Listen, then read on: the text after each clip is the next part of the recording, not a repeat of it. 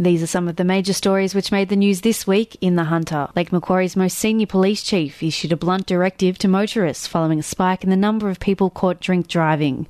35 people were caught over the limit in the Lake Macquarie Police District, 11 at high-range levels since February 1st. Superintendent Denny Sullivan said there's a disturbing pattern of behaviour among residents, particularly men who are making the terrible decision to get behind the wheel after drinking heavily to just get something to eat or pick up a friend. He said individuals need to get control of their own behaviour and stop putting themselves and others at risk. Research led by the University of Newcastle on ways to slow the spread of coronavirus took centre stage in the US.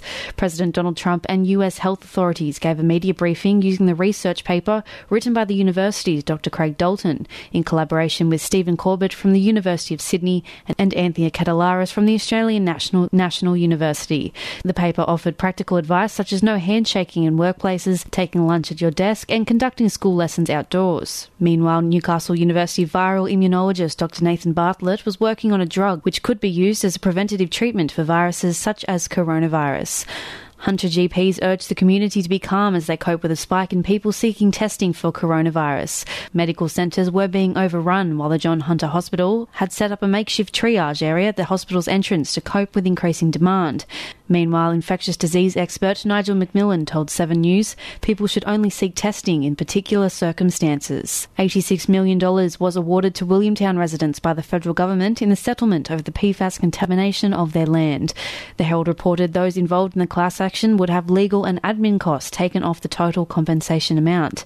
An administrator was appointed to work through the 500 claims of loss as a result of the contamination. The matter is due to return to court on April 6. Hunter New England Health was advising people to only attend the coronavirus clinic at John Hunter Hospital if they had mild symptoms but felt generally well and were at risk due to contact with an overseas traveller or had travelled overseas themselves. Anyone with more serious symptoms and had travelled overseas or had contact with a known case of COVID-19 was urged to contact their GP or call Health Direct.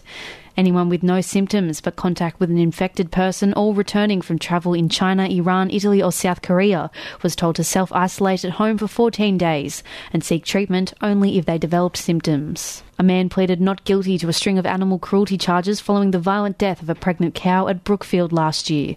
The 37-year-old Michael Johns faced Dungog local court where he denied 8 charges against him. He was accused of running down the pregnant heifer with a vehicle on December 23rd, leaving it with a broken leg before slashing its throat and allowing up to 15 dogs to harass and bite the severely injured animal for more than 4 hours before it was discovered by its owner and euthanised. A brief of evidence was prepared with the case adjourned until April 20th. A Hunter woman accused of injecting her daughter with urine had broken down in tears after being found not guilty. Investigations against the 49-year-old woman commenced in 2014 after staff hospital raised concerns. The woman, who could not be named for legal reasons, pleaded not guilty to 3 counts of intending to injure her daughter by administering a noxious substance. The woman had been acquitted of all charges during a judge-alone trial in Newcastle following evidence from medical experts. Newcastle MP Tim Crackenthorpe was calling on the government to allow sand expected to be dredged from the Hunter River as part of a proposed gas terminal to be redirected to Stockton Beach. Final approval of the terminal was due by the end of the year, with dredged sand already given approval to be dumped at sea.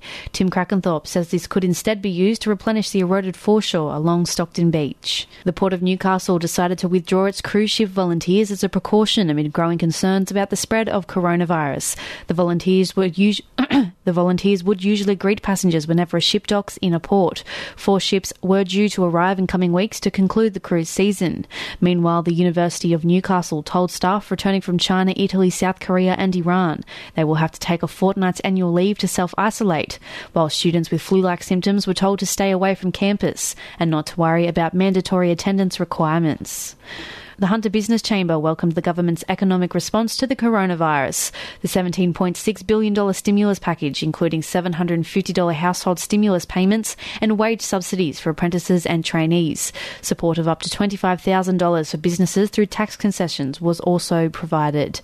Hunter Business Chamber CEO Bob Hawes says it was important for those receiving support to use it to shop locally or qualify for the Games, but the growing fear around coronavirus may cause the Olympics to be cancelled. Coach Ante Milicic said he was delighted for the girls and hoped they had the chance to compete. Canberra Rugby League legend Laurie Daly tipped the Newcastle Knights to make the NRL finals and end their 6-year drought.